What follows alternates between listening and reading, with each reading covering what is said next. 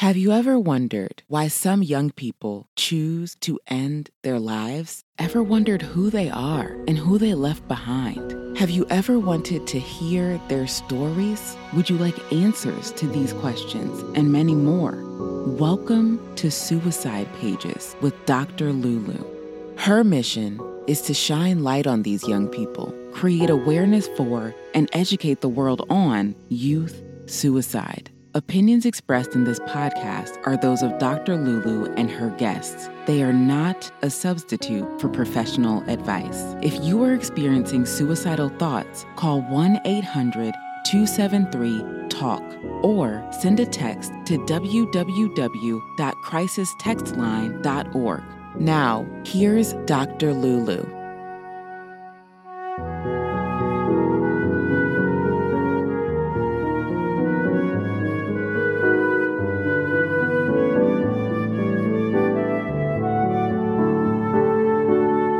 Hello and welcome back to Suicide Pages with Dr. Lulu, the podcast.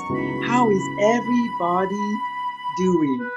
Let me tell you, with this podcast, when I decided to do this podcast, I never knew the effect it was going to have on me, honestly. And just the fact that so many lives will be touched and indeed so many lives have been touched. People tag me all over the place. And this morning, as a matter of fact, I had a little girl who was actively suicidal in Nigeria that I got called to talk her down. Yes. And I know I didn't tell you this, but yes, I had to talk for about 56 minutes. We were on this girl. Never met her before, don't know anything about her, but I'm happy to say we were able to talk her down.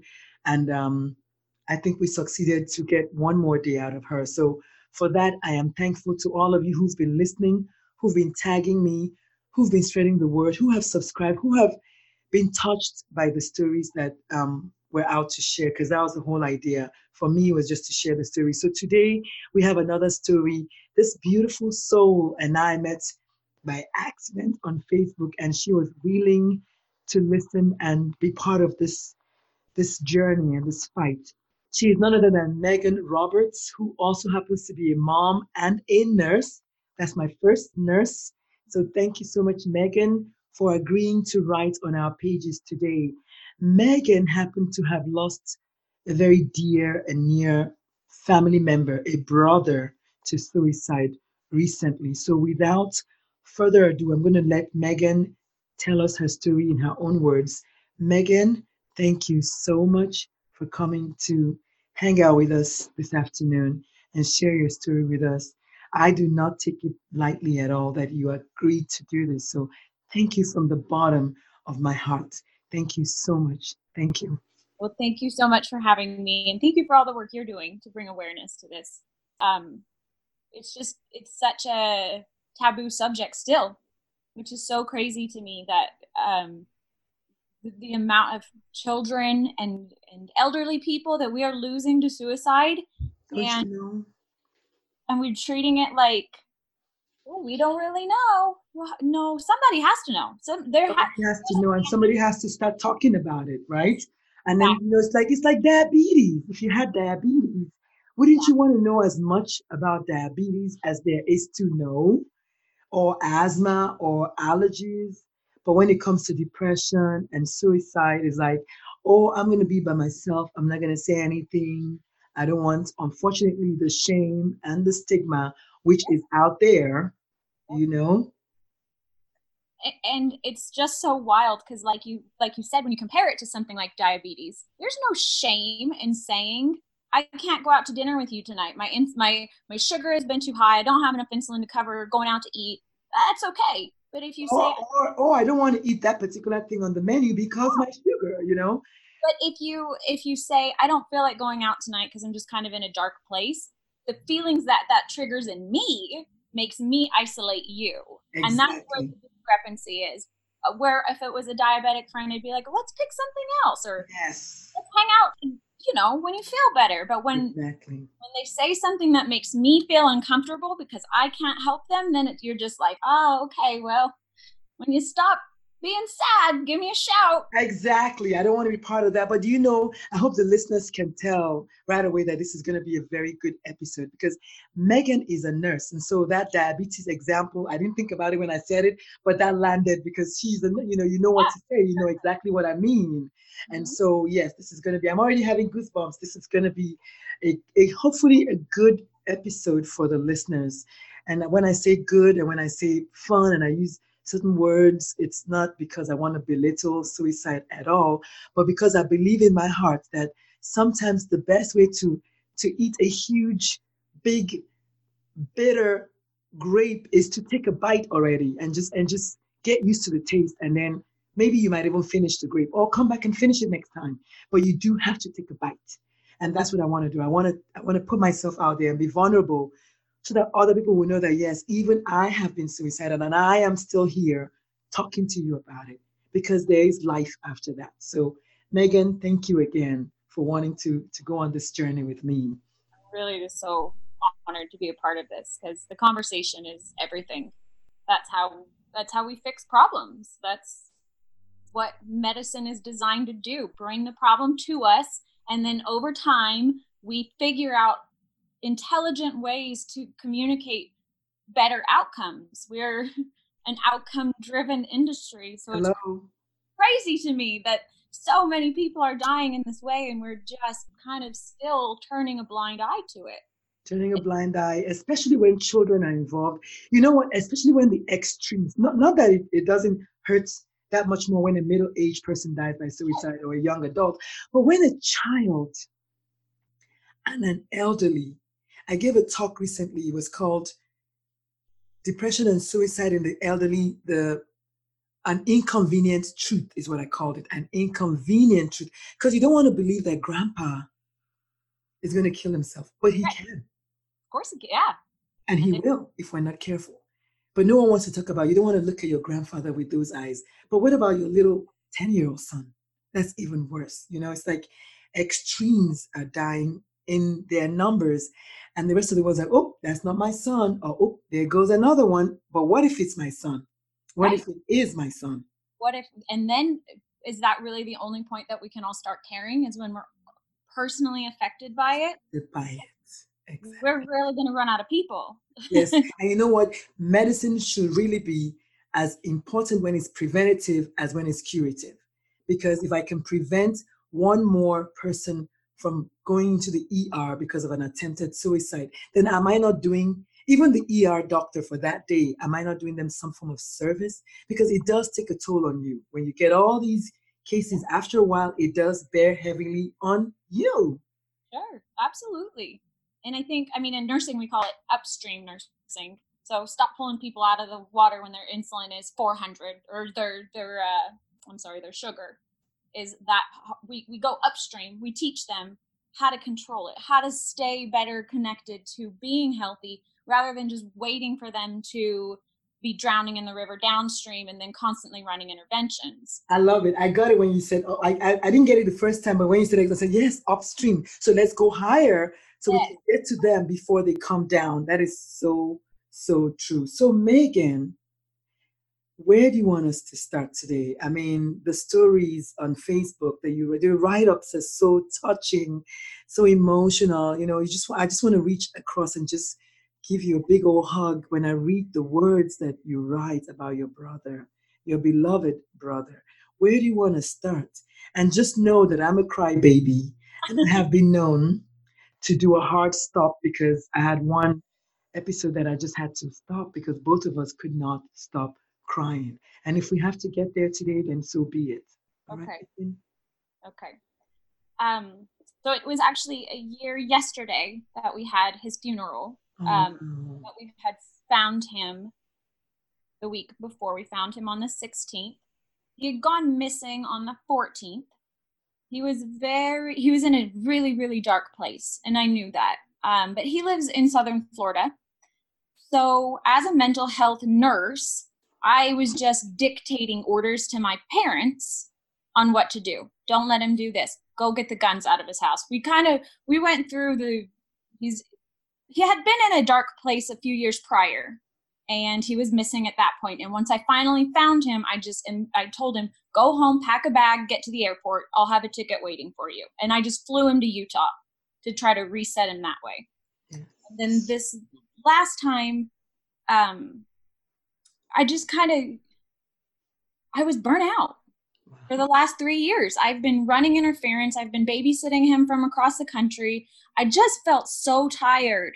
And I don't feel guilty that I made this choice for him. I know he chose this, but I know that he also felt abandoned because I was so tired. It was just so much all the time. He was always drunk or needing to borrow money or, and I was just like, you got to get it together. Yes. So it had been, I hadn't spoke to him for 2 weeks when he went missing.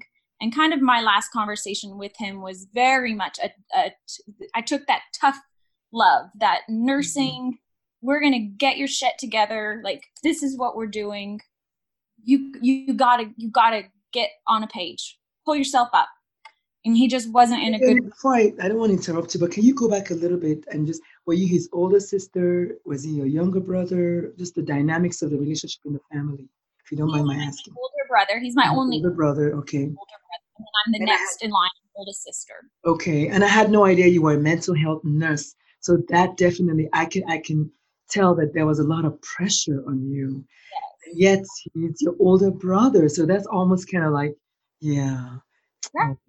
Like I can't live your life for. He's 4 years older than me, and it was just like, I've always looked up to you. You're the teacher here, and I'm happy to help you through a thing. But he was so stuck in this thing, and I knew it was a bad place. So when his ex-wife called and said he didn't pick up his kids from daycare, and she was just livid, and he had done that before. Oh, I didn't have gas money. That's crazy. Like, that's crazy. So when he didn't show up to pick up his kids, I knew something was wrong. And I kept trying to get my dad to go over to the house. I'm like, just go check on him. I don't know. He's not answering. At that point, he had turned off his cell phone, which, as a mental health nurse, I should have taken as a red flag. That's a pretty hopeless place to be in. Wow. 2018 to not have a cell phone. Nobody doesn't have a cell phone. Yes. You know what? Thank you I have goosebumps. I have never really thought about that. The fact that when they turn off their phone, it is a deliberate act. Yeah. And it's like almost a note of finality. You know what? I'm done. Wow. Yeah. Thank you for saying that. That is very important for the listeners, hopefully, to hear the little signs, that the subtle ones that you're not going to read that in a book. And it didn't occur to me when he did it. I just thought, oh my God, he's just, it just all felt so depressing. But looking back, it's like, no, that was him saying, I'm literally giving up. Like, I don't even have a cell phone. Yeah. And the last time he called me was from the Facebook the app that you can call. I said, I didn't even know Facebook had this capability. And what do you mean you don't have a phone? Wow. He's like, Wendy's parking lot using their internet. I'm like, this can't be real. Who are you? You're not my big brother. Like, who are you calling me from Facebook and Wendy's parking lot? Wow. So, in hindsight, I definitely wish I would have taken that more that was his reaching out to me. That was him saying, this is how desperate I am. And I took it as, are you kidding me? I've been at work all day. I've got kids of my own at home. Like, what are you doing in Wendy's parking lot? And I that's what I wish I could go back and redo and kind of talk to him through it differently. He wasn't ready to hear a message about this is pathetic. He knew it was pathetic. He needed me to help him figure out how to get out of it, like what to do next. And he said, if you send me $3,000, everything will be better. And I said, I love you to pieces. I will refinance my house tomorrow and pay for you to go to rehab and pay for your bills for the 30 days you're in rehab, but I cannot keep sending you money because obviously it's not working. Like, sending you money isn't fixing anything. It's just delaying the problem another 2 months, and then you're upside down again. And I have my own family and my own things that I have to be responsible for. And he just was insistent that rehab was not a thing he needed. He did not need that the alcohol was not the issue, and that, you know, he was just in a financial bind and that's what would fix it. And I said, I just can't keep doing this dance with you. Like, alcoholism is an issue. We have to address that. And he was in such a dark place. He couldn't see how one simple thing like giving up drinking would have got all those other moving parts to kind of click together better. Sure, it wouldn't solve everything, but it was the starts denominator in all of his problems. All of them led back to, and you know, something to do with alcohol. And I was just adamant with him that if we could address that, we would be okay. And he just wasn't hearing it. So fast forward 2 weeks, he doesn't pick up his kids. And my dad has, you know, he's a drinker, he's retired. So by the time I'm calling him, he's like, oh, I'm already drinking. I'm not driving across town to go check on him. Like, he had gone missing before, and we were all like, he just needs to gather his thoughts and he'll resurface. And then the next day he didn't show up for work. So I'm literally across the country. I'm almost as far away as humanly possible. And I'm trying to call the Broward County Sheriff's Department to do a wellness check, which I really think that's another issue we need to discuss. That I get that maybe it's an abused thing to an extent, but those need to be done efficiently, and there needs to be a standard of protocol in order of what are you assuring me? I mean, because it's almost like each police department has their own protocol. Some do it differently. I didn't even know that there was such a thing as a wellness check. This is my first time hearing it, but then once you started breaking it down, I'm thinking, okay, that's what she means by that. So they go to the house and go check and see, is that what a wellness check is? Wow. Yes, and so oftentimes when they're called in as a mental health crisis, again, that elicits a feeling in the police officer, I don't want to deal with that. Yes, I can imagine. But it's totally different if I call and say my grandmother in Phoenix hasn't answered her phone and I'm terribly worried that she fell. That's okay. Like, everybody wants to jump on that crisis call. But when it's a mental health one, they're like, oh, I don't know. I knocked. I can hear his dog in there. I'm like, I know. Oh, goodness. What? But so that sparked a little outrage in me. As far as, not that I think they didn't do what they were supposed to do, but I think it needs to be really standardized. They're the frontline people. They can intervene and save people's lives. They have that opportunity if they can get there before the crisis occurs. Mm-hmm. So I think really teaching our police officers and our first responders how to be really thorough and really efficient at doing these mental health crisis calls would be an enormous service to all communities. Because nobody should have to wonder, like, was my brother really hanging there when they were knocking on the door? Because, you know what I mean? He had. So he hung himself? Yes. And is that too much? You know what? I've had all kinds of combinations. I've had people who have told me what they did with no trouble, and I've had some who don't want to, but because it said hang in there, that's why I said that. I don't think it's, I mean, this is Suicide Pages. It's obviously not a podcast that is, I don't know, about teaching kindergarten. You know what I mean? Like, it's right. A particular kind of people that I want to hear it, people that will get the message right away, because you're dropping nuggets that I've never thought about before. I've never ever thought about the fact that the Popo do a wellness check. I've never thought about the fact that we need to standardize how they do their wellness check. You know, I didn't even know what is that. Never heard the phrase upstream nursing before. So, and I'm a doctor. So yeah. Imagine what we're teaching people, because it's important. These are things that people need to know. I'm completely okay with it. You did mention a few things, and I want to go back and talk about those. So it looks like your brother suffers from depression. We kind of got that, right? Yes. But I want to mention that a lot of people think that just because you have depression, you're going to kill yourself, or the majority of people who die by suicide have depression. But here's what your brother had, which I mentioned in a previous episode, I think episode 10, I think, no, I don't know, episode 1 that talks about what is suicide.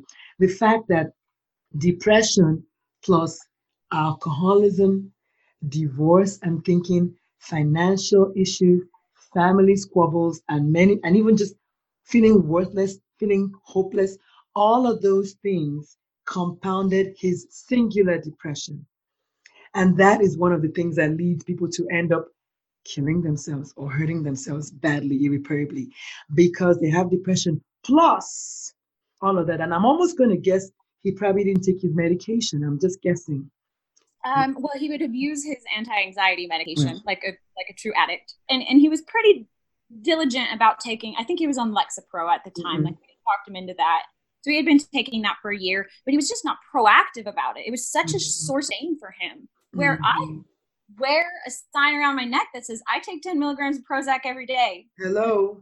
That's for all y'all's safety. Oh, Okay. by the way, yes. And then me too, because one of the things that I talk about is I don't want people to, you're already suffering from depression, anxiety, and whatever else, mentalillness.com.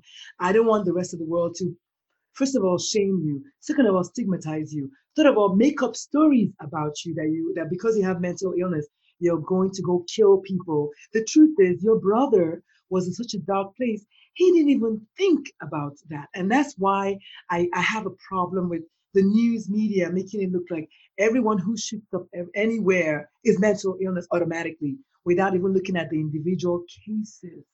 Your brother suffered from mental illness, but he wasn't homicidal.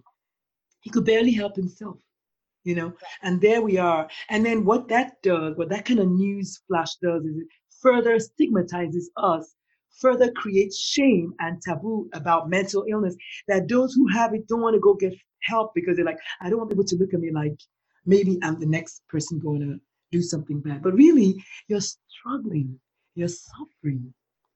And I mean, you bring up a great point. My son just graduated from high school in May. Congrats. He fell into such a funk because he didn't know, he couldn't take that next step to go to really commit to going to school, really commit to living on his own.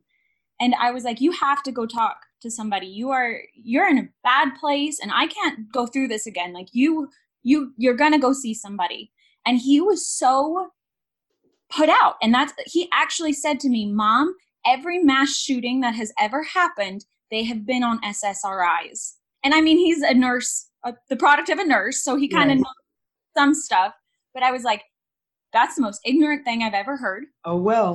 Don't tolerate it. Like, correlation is not causation. Don't come at me. Okay. Preach, sister. Preach. And he finally went, and he has been on, I think, Lexapro also for the last month, and he's a totally different kid. And he actually was able to say, like, this really changed my life. He's like, I didn't even think I was depressed until now I know I'm not. And I was like, that's why we have to lean on each other. That's why we have to be part of a community, because when we're in a dark place, it's really hard to recognize that it's dark. Yes. Oh my goodness. Because you know what? Physically speaking, your eyes get used to the darkness, but also cognitively speaking, like when you're in the darkness, you're not thinking about anything else. You're thinking everybody else is better off without you. But here's a very important point that you mentioned, because usually I end most of my podcasts it's really about parenting in the end, because I'm a pediatrician. Well, they are my main avatar. My patients are real to me and to their parents. But here's what you said. You not only agreed and admitted that you have a son who struggled post-graduation, a time when he should be happy, starting a new life. You told us that it is a struggle for some to make that next step. But what is more important is you told us how you came as a mother and as an advocate and said, son, listen, here's what we're going to do. But you know what? It took a lot for you as a parent to hone into his energy and want to help. That's compassion. Empathy, people talk about it, that's honing to his energy. But wanting to help makes it compassion. Listen, son, I know where you are, but I need you to do this.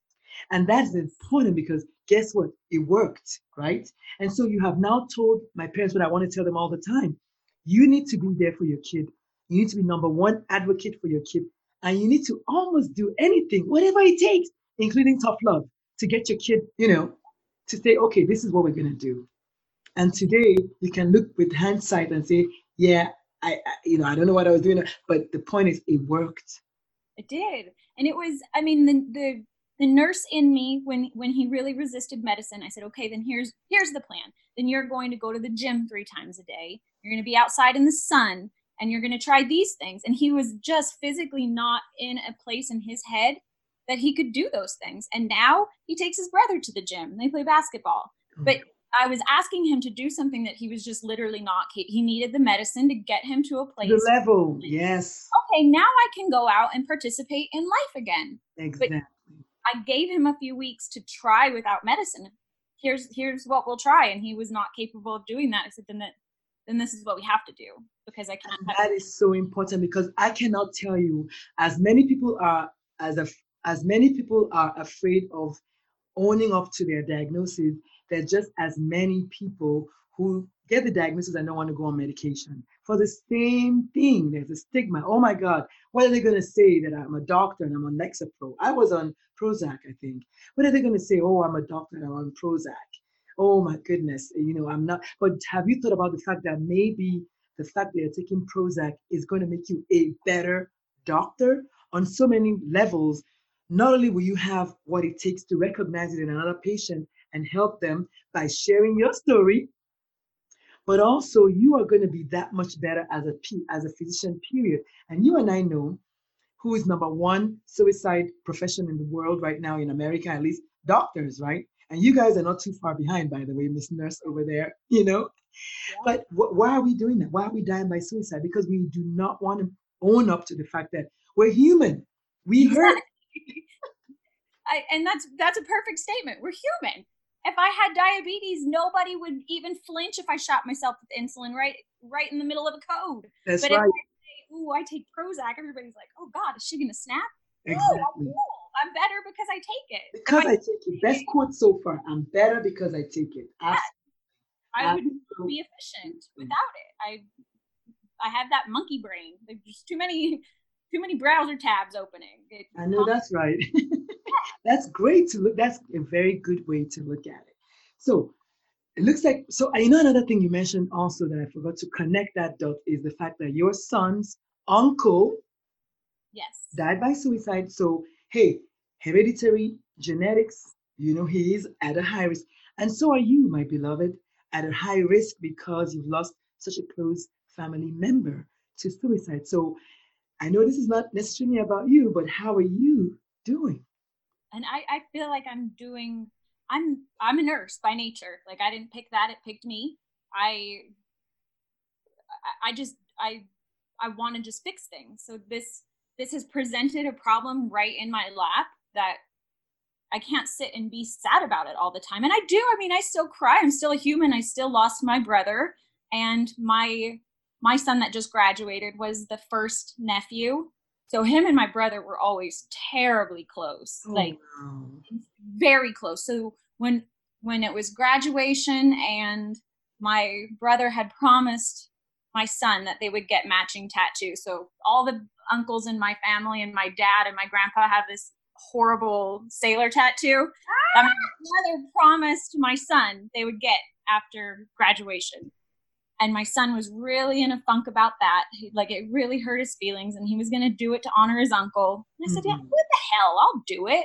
What do I care? Panther, it's fine. I'll wear sleeves. Well, a panther, especially a black panther, stands for Allah. I don't know if there are any other colors out there, but certainly I saw the tat. I know the listeners can't see it. It's a beautiful black panther. I like it for obvious reasons. Yeah. but really, so did he get the tattoo? Did your son get it? So me and him went together, and that helped.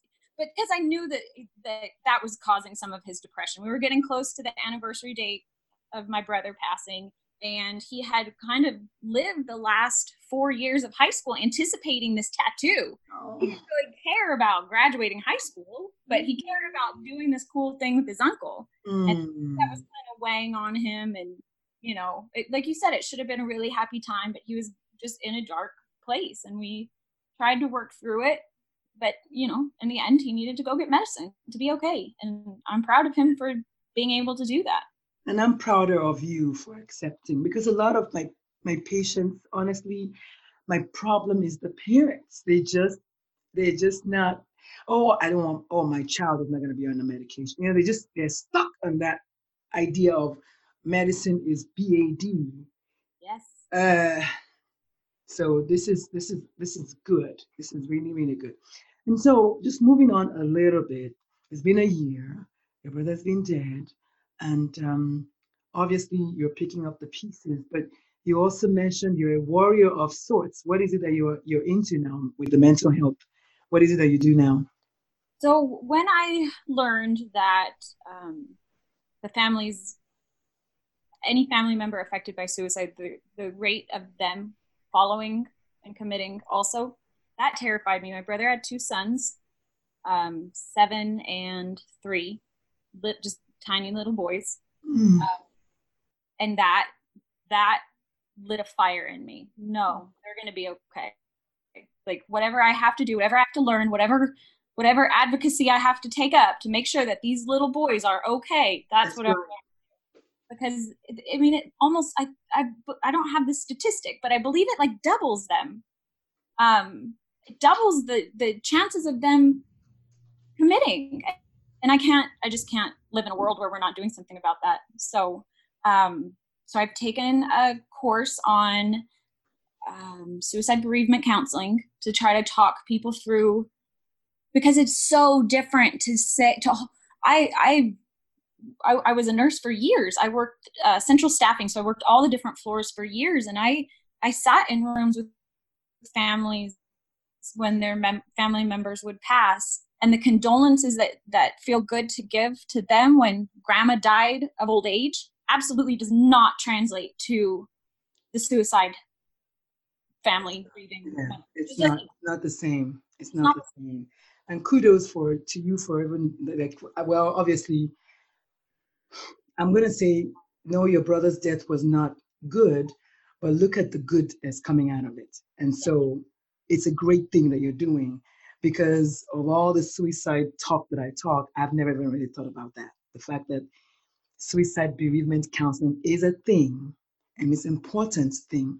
My wife's brother died by suicide, and she has the hardest time understanding how I can even talk about suicide. You know what I mean? Like, it's hard for her still. Right. And I completely understand that. I haven't dealt with that personally, so I wouldn't say I know that, but I do understand how that can be a hard place to be. And I think for parents especially, any parent who loses their child to suicide, that has been the most heartbreaking part of my journey, is being the living sibling that has to watch my parents just deteriorate because they cannot make it right in their head. Why didn't I do this? Why didn't I do that? You couldn't, you know what I mean? He was your poor father, yeah. And even besides the fact that it's suicide, which is the next level up, it is said that the death of a child is the most devastating death, period, of all deaths. I don't care if you're identical Siamese twins. The death of an offspring. And then when it's in this way, this form, this I know in my heart the pain that your parents must be going through. Because as a mom, I can't even let myself think about it. Me neither. It was just like, a switch flip. I can't even imagine letting this get into a crisis. Like, I refuse to go there. I told you I just interviewed my eldest before you, and he was talking about how he was bullied and how there was one time when he was 11 or 12 when he actually thought about the fact that maybe he should just be gone. He didn't have to put it in any more words. I already said it, like, oh my God, crying. Just the fact that I was in the house with him and I had no idea that he was going through that. But yes, and this is what, 20, he's 21 now, he was 11 then, so 10 years later, and I'm just still just like, oh my goodness, I wish I could go back and fix that again, I mean, we don't get a reverse button, and as parents, I think we just have to always be upstream nursing. Catch the problem before it's a crisis. Let's call it upstream parenting, yeah? Yeah, I'm going to feel that word. Yeah. We just have to keep them. We can't save our children from everything, and I'm not suggesting we live in a world where we're helicopter parenting, But when we see something that's off, we address it. And just because it triggers an uncomfortable feeling in me, like, oh God, is my kid really depressed? Like, I don't want to deal with that. But I am the mom. It's my job to put that aside and say, okay, well, if you were throwing up, I used to catch your puke in bowls. Hello. Why am I now shy about getting in your business? And as a mother of 3 boys, I'm here to tell you that puke is putting it mild. Do you want me to tell you all the other things that I got shot with? Like, take the diaper, boom, it's in your face. I'm like, oh my God! Like, these boys. But you have said something very, very important, because I talk about intentional parenting, but I almost want to say it's synonymous with upstream parenting. The fact that you need to be there for your kid when they need you, period. That's it. There's no other way, shape, form. Oh, my son. In my case, I was like, my son is being bullied. Like, he was being bullied, and I would have never known if the bully hadn't reached across, taken his glasses, and broke them. So I'm like, dude, where are your glasses?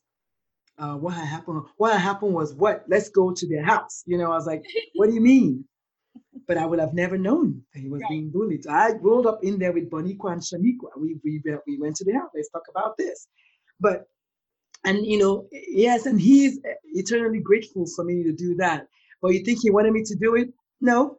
He was like, Mom, no. I was like, no. This is not up to you. It's up to me. We're going. Yep. Because sometimes I want to act a fool when my kid is concerned. It's okay. Yeah. In hindsight, I don't want to say, oh, well, I didn't, I wish what? It's too late now. Yeah. Death of an offspring. That's what we're talking about. Yes. Wow. And I think that that's exactly right. Even if it makes him uncomfortable and it makes you feel like a lunatic, it doesn't matter. It doesn't matter. In the grand scheme of things, right? I'm keeping my son alive, because if he has to go to school and be tormented by this kid every day, he's not going to feel very hopeful for his future. Exactly. Wow. And then, just bringing it all together. So now you've got a family, and I don't know about your husband's side. I was going to ask, you've got your own side of the family, but there's always your husband's side. And mental illness is so widespread that, for all I know, your kids could have it from both sides of the family.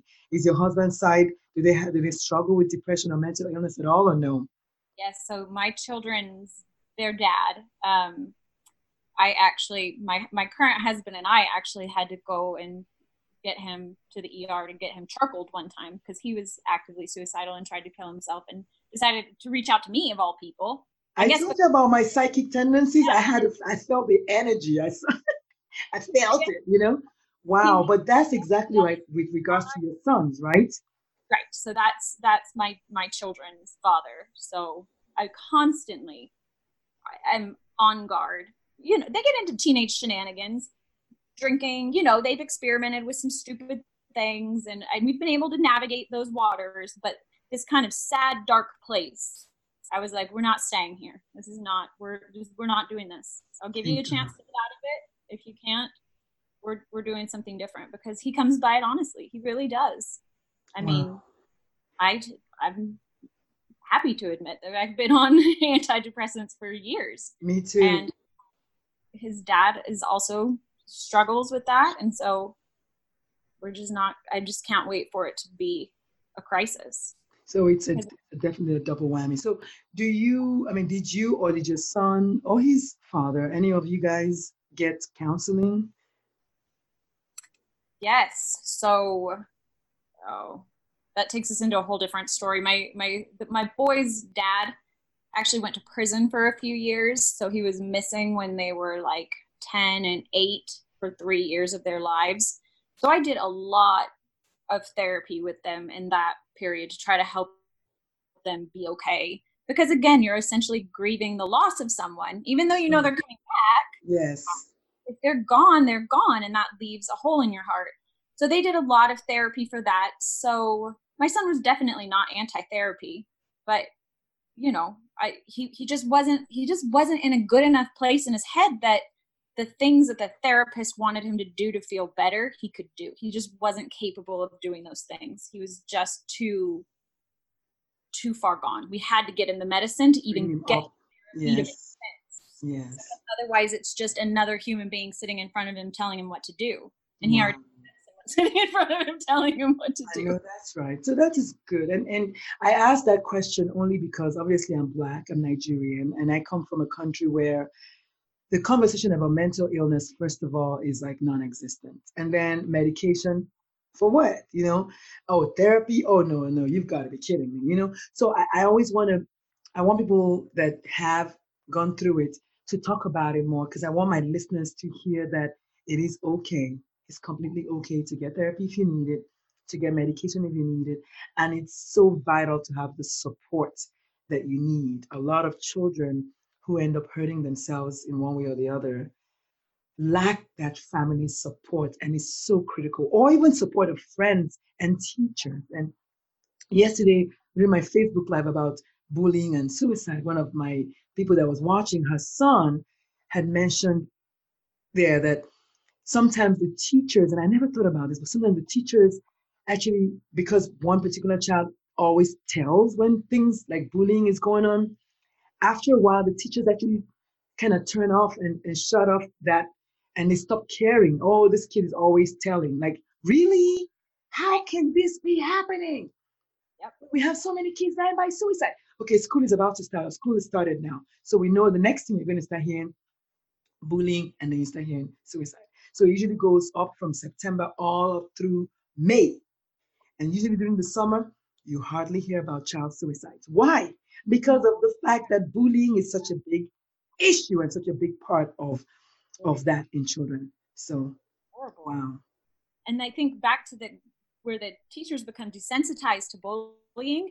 I feel like some of what we have in our world is that we hear somebody reach out when they're suicidal, and we think, oh, well, they've already said that they were suicidal 3 times, so I'm really sick of hearing about this, so I'm just going to roll my eyes at them, when we can't just stop.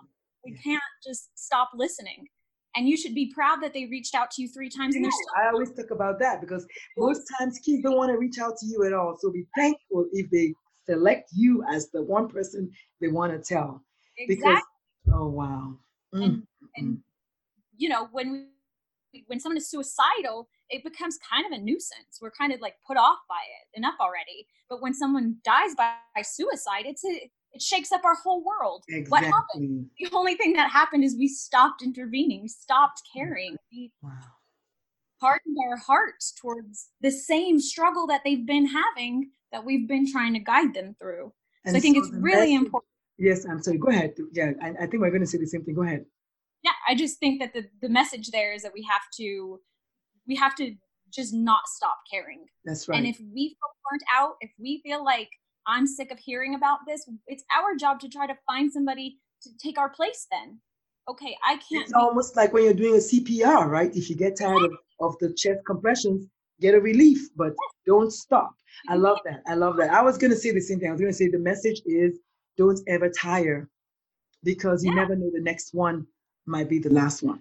Exactly. And we're humans, and we all are going through our own stuff. And you're not on call for the universe. You're not here to fix everybody. But if somebody trusts you and reaches out to you and says that they are actively in a dark place, and you're not emotionally okay to do that, it's your job to sit with them until you can find the next person to come in. You can't just be like, oh, well, sorry, I'm hungover and really tired today, so call me later. Like, that's just call me in the morning, and then of course the night comes and then morning doesn't come. Right. So wow, Megan, I can't thank you enough. I love the fact that you did not hesitate, because you didn't know who I was. I reached out to you and you were like, yes, sure, I'll do it. And I want to say thank you on behalf of all the parents who have listened, all the siblings who have lost siblings, all the parents who have lost offspring out there, and also just for you, for your heart and for the work that you do. Big thank you for coming on and talking about it today.